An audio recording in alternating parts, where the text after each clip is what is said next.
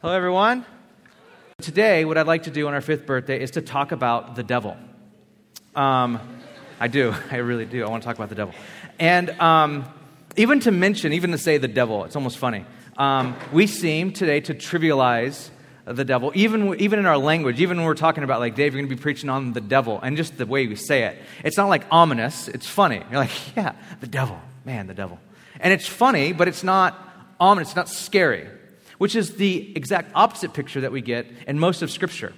The reason why I want to do a sermon on the devil is that at the end of Peter's letter, we just finished the book of 1 Peter, and I promised you a sermon on the devil, if you remember. I don't think anyone was going to hold me to it, but I was going to hold myself to it.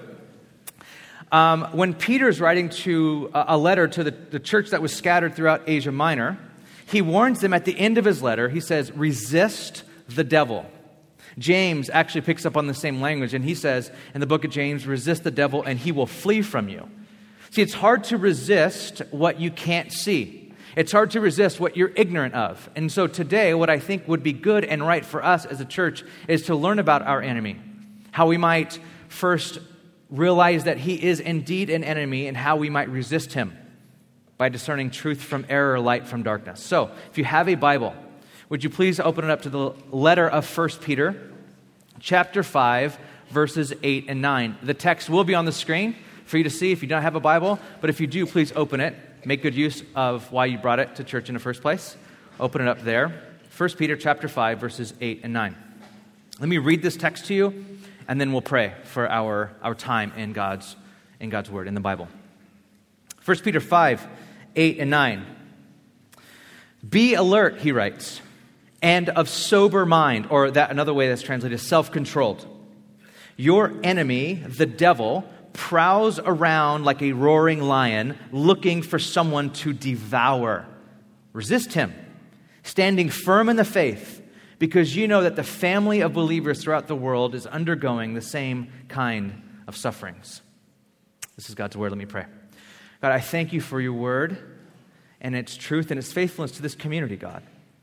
We are people that continue to put ourselves under submission to you and the Scriptures, and want to learn the Scriptures and want to know them, and through that know that we can find life and peace. We know that we find this God in the Scriptures. So Lord, lead us today. Lead this community in truth. Your word is truth. May you expose the enemy of our souls for what he is. And I pray, God, that you would lead us all into life and goodness and peace that comes from Jesus Christ our Lord. Anoint me, Lord. In Jesus' name, amen. Amen. The first thing that might pop into your mind when I begin to speak about the devil or Satan is, I cannot believe that you want me to believe in the devil. Now, when I said we're going to teach on the devil, you might have snickered or sneered or something and said, okay, I can't believe this guy is going to actually talk about the devil and want me to believe in him. How childish, how foolish, how fairy tale-ish is the devil. Next, you probably are thinking, I want you to believe in vampires and dragons. That's kind of what we do with Satan. We go, Satan has horns, and we'll read a little later in Revelation where we get that from. Horns, and he has a tail, and he has a pitchfork, and he rules hell, and he's standing down in hell waiting for and welcoming people into hell. Welcome to hell, it's really hot here, it sucks. I'm Satan, that's where I live.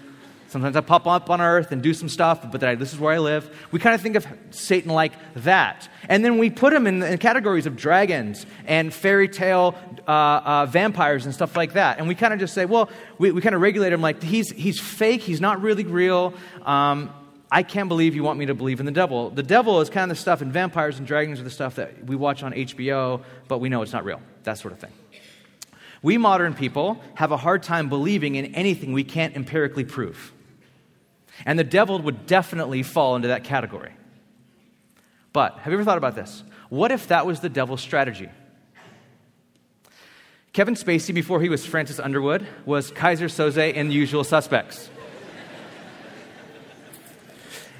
And in this movie, he pulls the wool over everyone's eyes in the film and even the audience. And at the end of the film says this famous line. The greatest trick the devil ever pulled was to convince the world that he didn't exist. What if that's Satan's strategy? to pull the wool over everyone's eyes, to regulate them to this character, this almost now even a beloved character, Satan, the devil. And we just say, well, he's just this. He's not, he doesn't trick us. He doesn't lead the whole world astray. Of course he doesn't do that. Of course there's no devil. Now, maybe you want me to quote someone more reliable. Okay, C.S. Lewis. Someone more reliable than Kaiser Soze. There are two equal and opposite errors to which our race can fall into about the devils, he writes. One is to disbelieve in their existence, and the other is to believe and to feel an excessive and unhealthy interest in them. One's to disbelieve, and one's to be so fascinated by them, almost demonically fascinated by them. I think Lewis today would find in our secular world that we do both of what he's talking about. We both trivialize the devil as well as disbelieve in the devil. So the devil turns into a bad boy who often comes through as someone who is quite likable. We quite like the devil character in movies these days. He's the fun one. The devil is the cute, fun one. Now, if you're here and you don't really believe in God, and I know that there's actually a lot of people that come to our church that are exploring Christianity, that are invited here from friends or just wander in, they don't believe in God. If you're here and you don't believe in God or in the devil, let me appeal to one more person for you. Columbia University professor Andrew Delbanco. Delbanco, who's right there with you, he's secular liberal, wrote a book a few years ago called The Death of Satan. And in this book, he makes the case that secular people have no vocabulary to deal with evil, and because of that, it's hard for modern secular people to cope with evil. He argues that secular society oscillates between scapegoating or blaming the other. We don't know what to do with evil, so evil is always them. It's always been them. Since the Civil War, it's been them. It's the other. It's not in me, it's in them. We oscillate between scapegoating and ignoring evil. We ignore it. We take selfies. That's what we do. I mean, he didn't write that in there, but that's pretty much what he's saying. Like all this evil and all this atrocity is happening, we're like, selfie, throwback, whatever. That's what we do. We ignore it. So we oscillate between, it's their fault, and being so self-absorbed that we ignore evil altogether. He says that when America came out of the age of belief, so he writes almost like a history of America and its belief of the devil. He says, when America came out of the age of belief to modern times, to more secular times, when it went from a place where Satan was live and active figure in the age of belief into an age of skepticism, what we've done with the devil is we reduced the devil to something that educated people could not believe in, he writes. He says, this was the beginning of the end of the devil as a meaningful symbol of evil. He says, when we killed Satan in our popular thought, in education, in America, when we killed Satan, all the evil that was associated with Satan was gone, and it opened the door, and this is not his words, these are my words, this is what he's saying. It opened the door to call evil good. He said, when we in America killed Satan, when we said we're way more enlightened than that, we do not believe in that, we used to have religious sensibilities, we do not have religious sensibilities anymore, we are a secular people, and there's no such thing as the devil. What we did was the things that we associated with the devil were gone, and then we started associating them for good. We started calling evil good. This is his argument. He says this. He says that when America came out of this age and we started calling evil good, he gives us one great and compelling example. He says, while the belief in Satan's existence decreased, faith in the goodness and unlimited potential of human nature increased. Rising individualism transformed ambition and pride. Now, you have to remember, back in the 1800s, when we had a moral sensibility and religion kind of ruled the day more than today, we believed that ambition and pride were tied to Satan. It's very Augustinian. St. Augustine said that Satan was, taking from Isaiah 14, Satan was a fallen angel of light. Because he was fallen because of pride. And so pride and ambition were tied to Satan. Once we got rid of that, this is what the authors write, because he writes Augustinian theology all in his book. What the author writes, Delbanco says, he says, once we got rid of that, ambition and pride were no longer tied to Satan, because Satan's a myth. And then he says this, rising individual and transform ambition and pride, once evils to be resisted, into the crowning virtues of the self-sufficient individual. And now, you have to have pride. Pride is crowning. We have to have ambition. If you do not have pride and ambition, you're not American. 100 years ago, pride and ambition was tied to evil. Pride and ambition was satanic. But Satan's dead now. And guess what he released when he died? Pride and ambition. Guess who gets to be full of pride and ambition now? All of us. Guess what's virtuous? That. And he says, that's evil. He writes, from a secular perspective, that sort of thinking is evil. This is so fascinating because he's not arguing for God. He's not saying we got to believe in God. He's saying we have to believe in the devil. That's what he's saying. He actually argues, can the religious community and the secular community come together and agree that at least there's a devil? That there might not be a God, but can we agree that there's a devil? He says this at the conclusion of his book. The driving motive in writing this book has been the conviction that if evil, with all the insidious complexity which Augustine attributed to it, escapes the reach of our imagination, meaning our, he means they're secular liberals and religious fundamentalists. If evil escapes the reach of our imagination, it will have established dominion over us all. You know what he's saying? Professor Delbanco is saying, the greatest trick the devil ever pulled was to convince enlightened modern secular people that he didn't exist. And then he goes further and he says, and by doing that, he has established dominion over us all. This is what a secular philosopher writes. He says, because we killed Satan, he actually has dominion over us all because we don't know what evil is anymore. And then evil, its insidious way to get inside of every human heart, every human soul, has worked its way, and now Satan has dominion. This is funny because this is exactly what the Bible teaches us about the devil. This is exactly what the Bible teaches us about Satan. So who or what is the devil? Who is the Satan? Satan, Hebrew there is Hasatan. That's where we get the word Satan. The Satan. It's like a proper name, the Satan. He's an adversary. He's an opposer. First, this Hasatan shows up in Genesis 3 as the serpent. We get clarity on this later. Shows up as a serpent to deceive Adam and Eve, to draw them, to draw them and then accuse them, to draw them away, tempt them away through some sort of alluring fashion to draw them away from love and trust in God's word to believing in themselves. Don't you want to be like God? And the funny thing is they were made in the image of God, so they were already like God. But Satan's a tempter. The second word we get, the two most popular ones, Satan and the devil, the Greek, diabolos, slanderer, accuser. The names of Satan and the devil are interchanged in the Gospels. N.T. Wright says this about the Satan. He says, the biblical picture of the Satan is a non-human and non-divine, quasi-personal, I need to define that for you a second, so hold on to that word. The biblical picture of the Satan is a non-human, non-divine, quasi-personal force which seems bent on attacking and destroying creation in general and humankind in particular, and above all, on thwarting God's project of remaking the world and human beings in and through Jesus Christ and the Holy Spirit. In short, this is what the Satan, Hasatan, or Diabolos does. This is what his role is. Satan's aim is death. The devil's aim is death.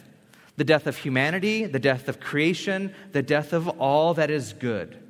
This is physical death. This is emotional death. This is spiritual death. Jesus says this in John 8, speaking to religious leaders who were up against and opposing his ministry. You belong to your father, the devil. That's not good when Jesus says that. You belong to your father, the devil, and you want to carry out your father's desires. What are they? He, the devil, was a murderer from the beginning, not holding to the truth, for there is no truth in him. When he lies, he speaks his native language, for he is a liar and the father of all lies. Satan, the devil, wants death, destruction.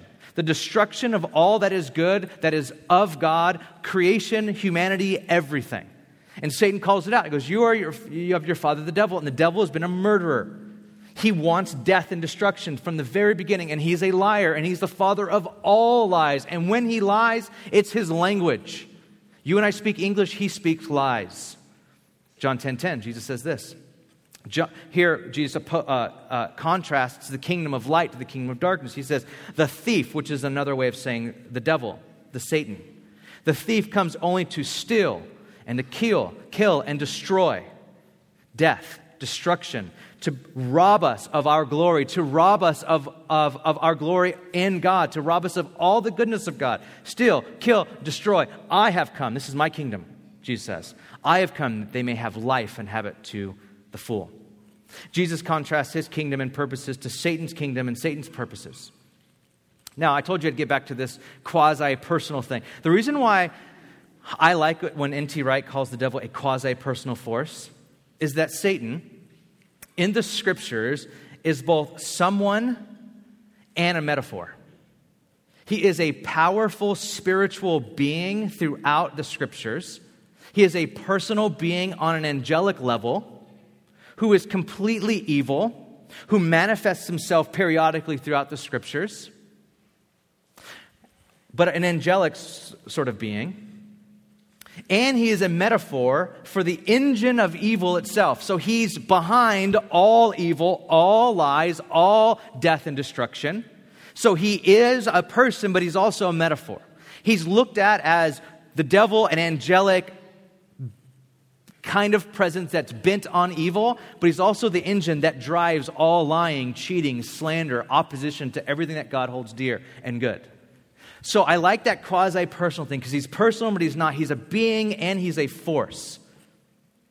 Rene Girard, who is a professor at Stanford University and a prolific writer,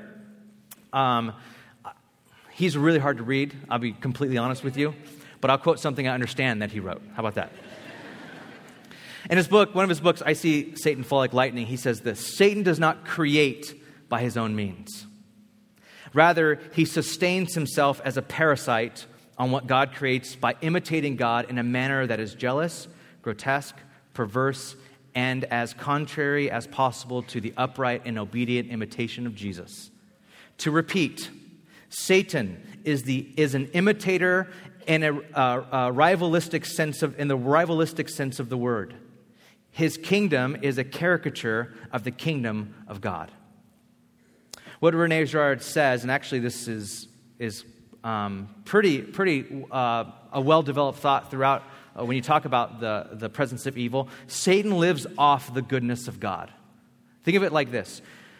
He lives off the goodness of God like a parasite does. It eats away at it until it perverts and devours what is living and good, like a cancer.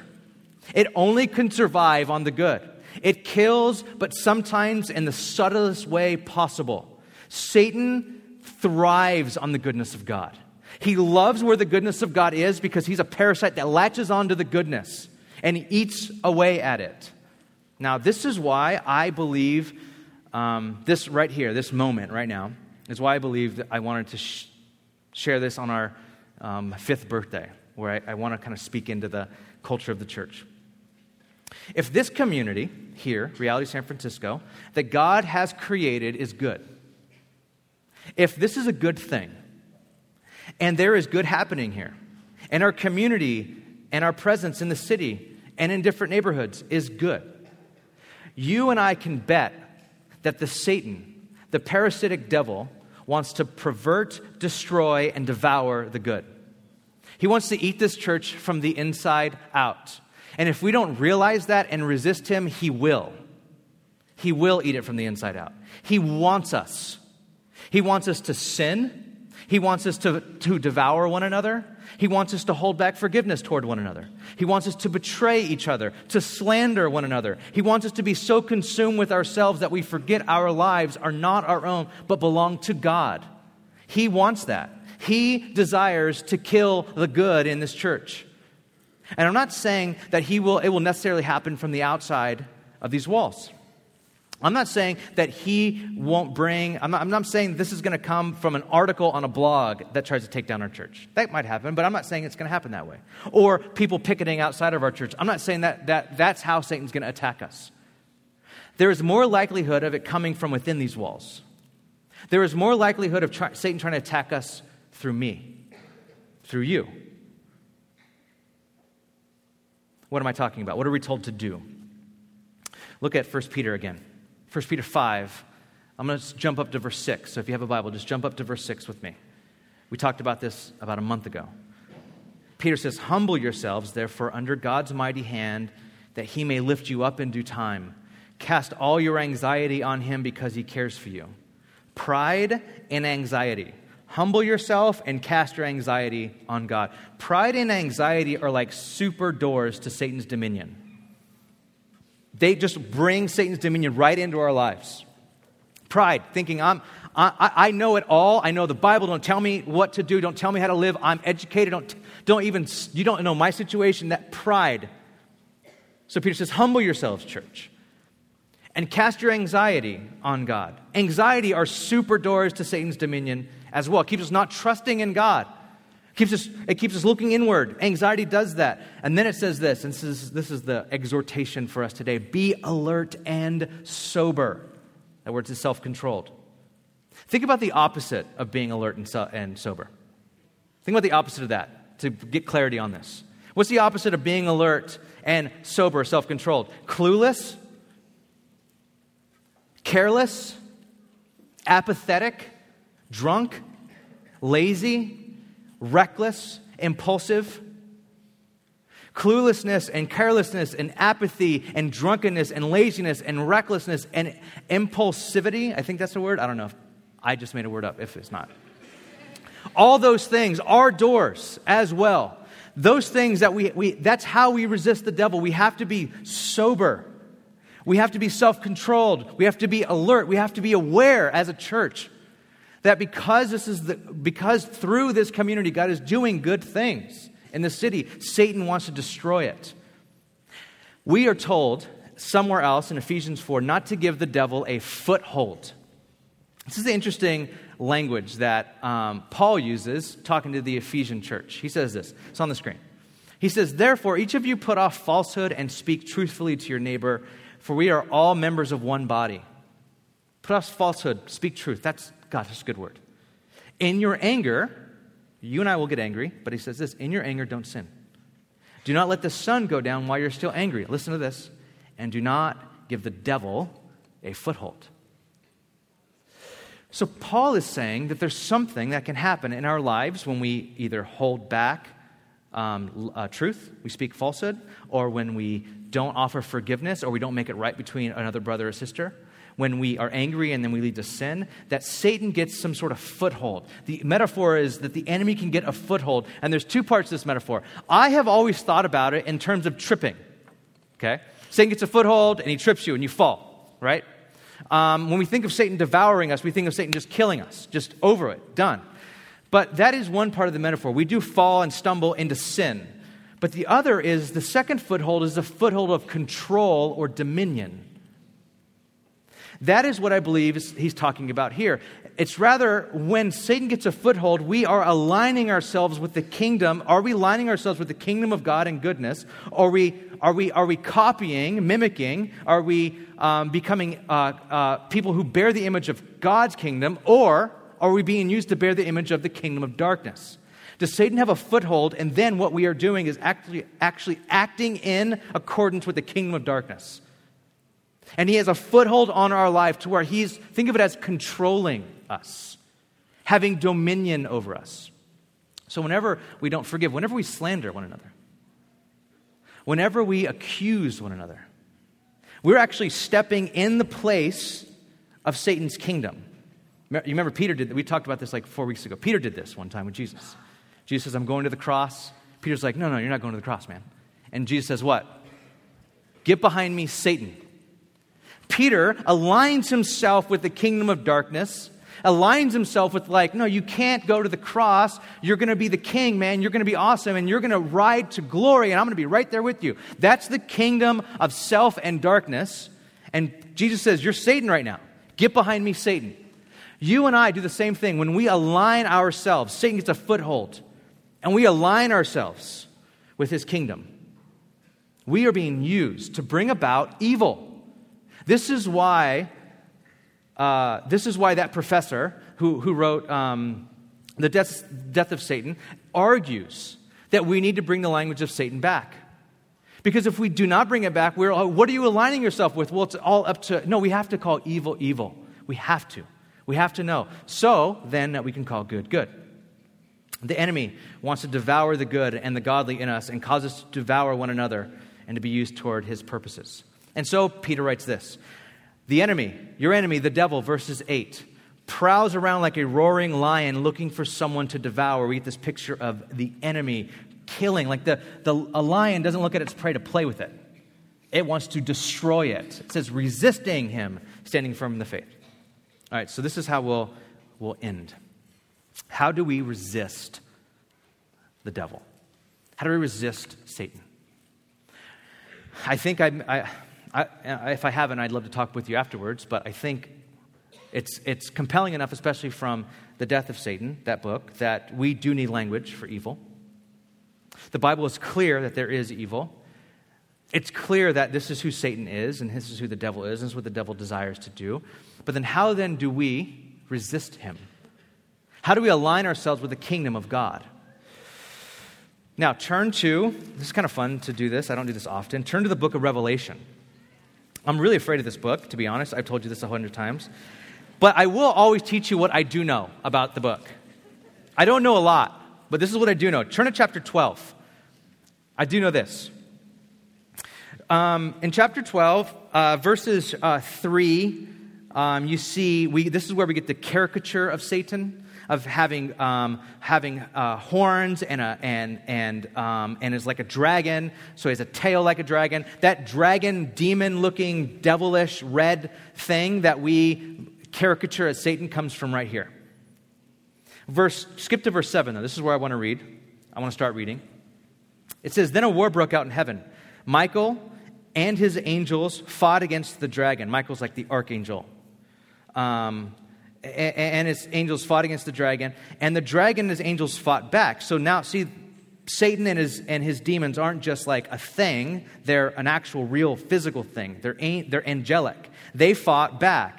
But he was not strong enough, and they lost their place in heaven. The great dragon was hurled down. Here it is. Look at verse 9. This is probably the clearest connection to Genesis 3 that we have of Satan and how it flows through the whole Bible, into the Bible. The great dragon was hurled down, that ancient snake, connects to Genesis 3, called the devil or Satan, who leads the whole world astray. The greatest trick the devil ever pulled was to tell the world, convince the world they didn't exist. This is why. He wants to lead the whole world astray. And that is a lot easier when you have an unseen enemy. That's a lot easier when you're like, there's no Satan. Satan's like, exactly. That's what I want you. I want to take over and rule the whole world. This is what he wants. And God says he leads the whole world astray in evil. He was hurled down to the earth and his angels with him. Then I heard a loud voice in heaven say, "Now have come the salvation and the power and the kingdom of our God and the authority of the Messiah." One of the easiest ways to understand the book of Revelation, though I don't even know why I said that sentence because it's not easy to understand. But what happens is the whole world becoming under the authority and the rule of the Messiah, Jesus Christ. That's what the book of Revelation is ultimately about. Now have come the salvation, the power, and the kingdom of our God and the authority of his Messiah. For the accuser of our brothers and sisters who accuses them before God day and night has been hurled down. Look at verse 11. This is where I wanted to, it's on the screen as well.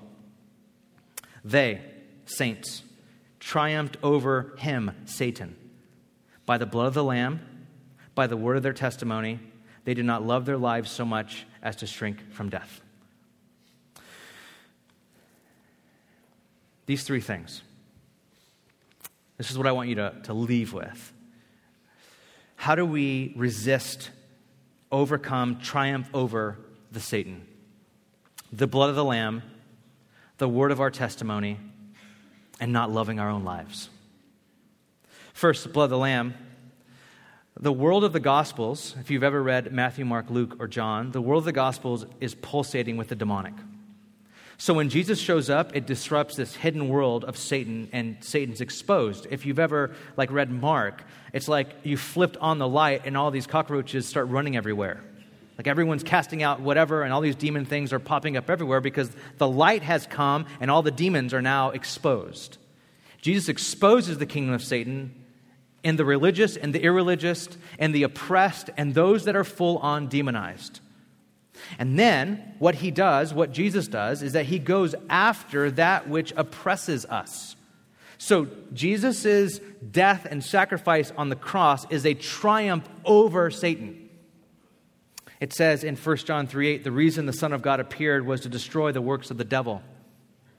Hebrews 2:14 says, Jesus shared in our flesh and blood so that by his death he might break the power of him who holds the power of death, that is the devil, and free those who all their lives were held in slavery by the fear of death. Colossians 2:15 says, having disarmed the powers and authorities, he made a public spectacle of them, triumphing over them by the cross.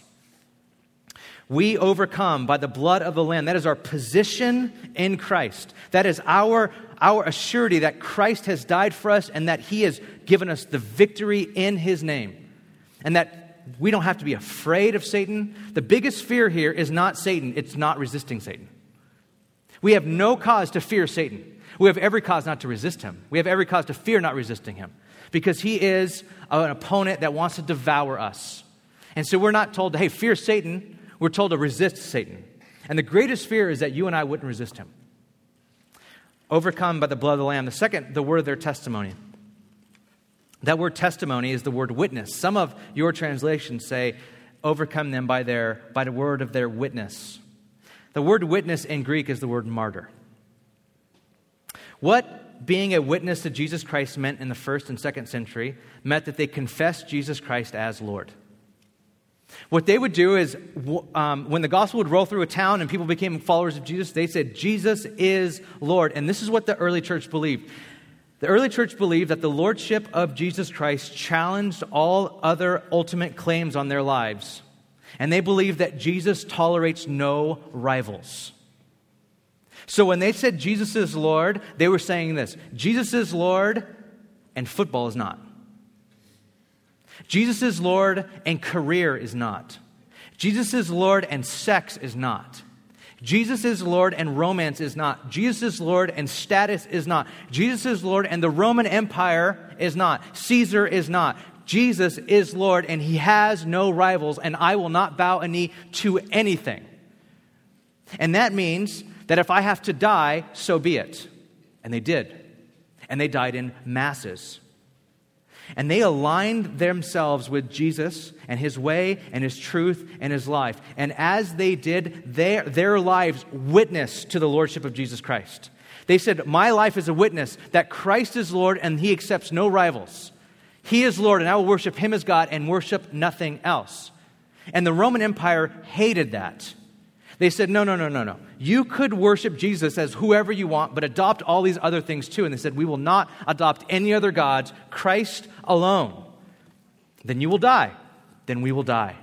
And the word witness became the word martyr. That's how the etymology changed. That word witness, we are witnesses, became death. It aligned with death. Because they did not love their lives so much as to shrink from death.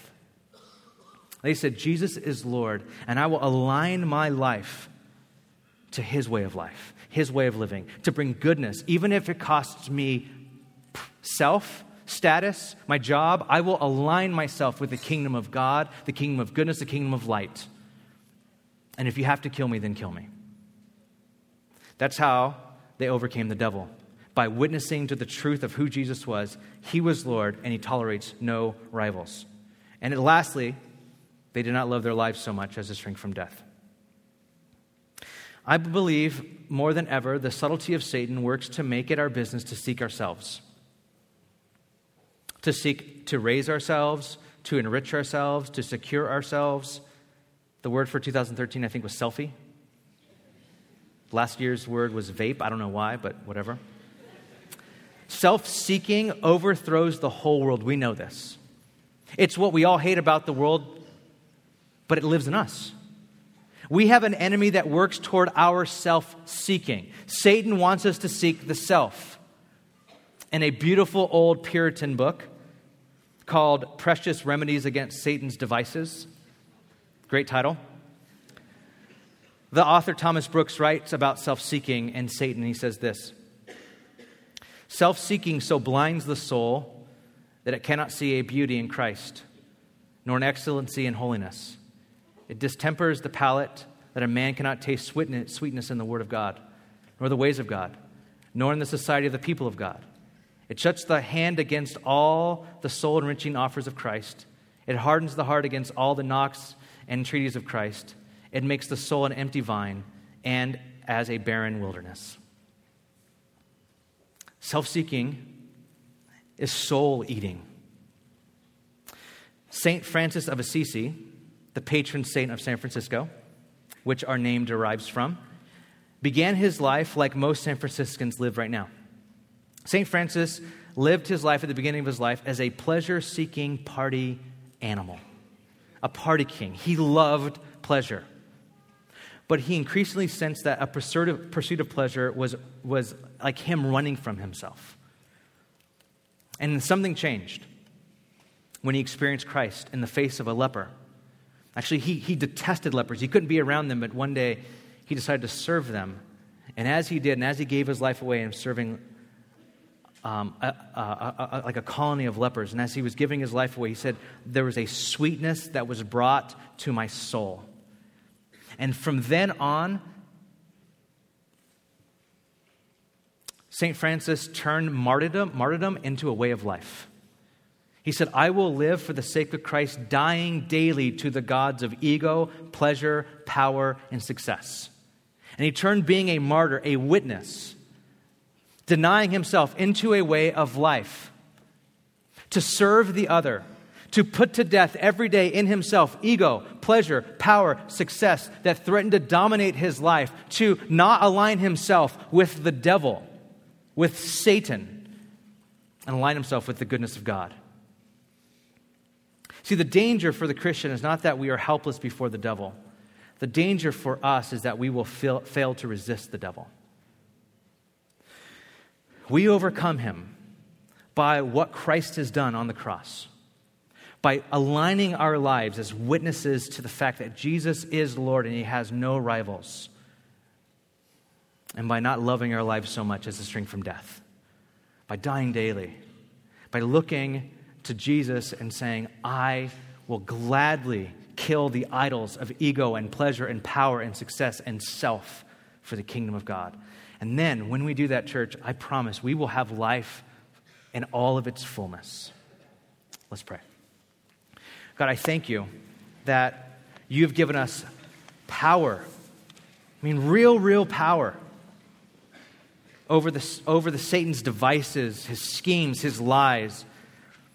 And I know that in a short sermon we can't expose and plumb the depths of who Satan is, but I pray now that there would be something that your spirit begins to do in this room where we sense that there is freedom in Jesus, that there is real power in the name of Jesus, that there is true freedom from oppression, from footholds and strongholds in our lives in the name of Jesus. And so I want to pray right now for anyone here today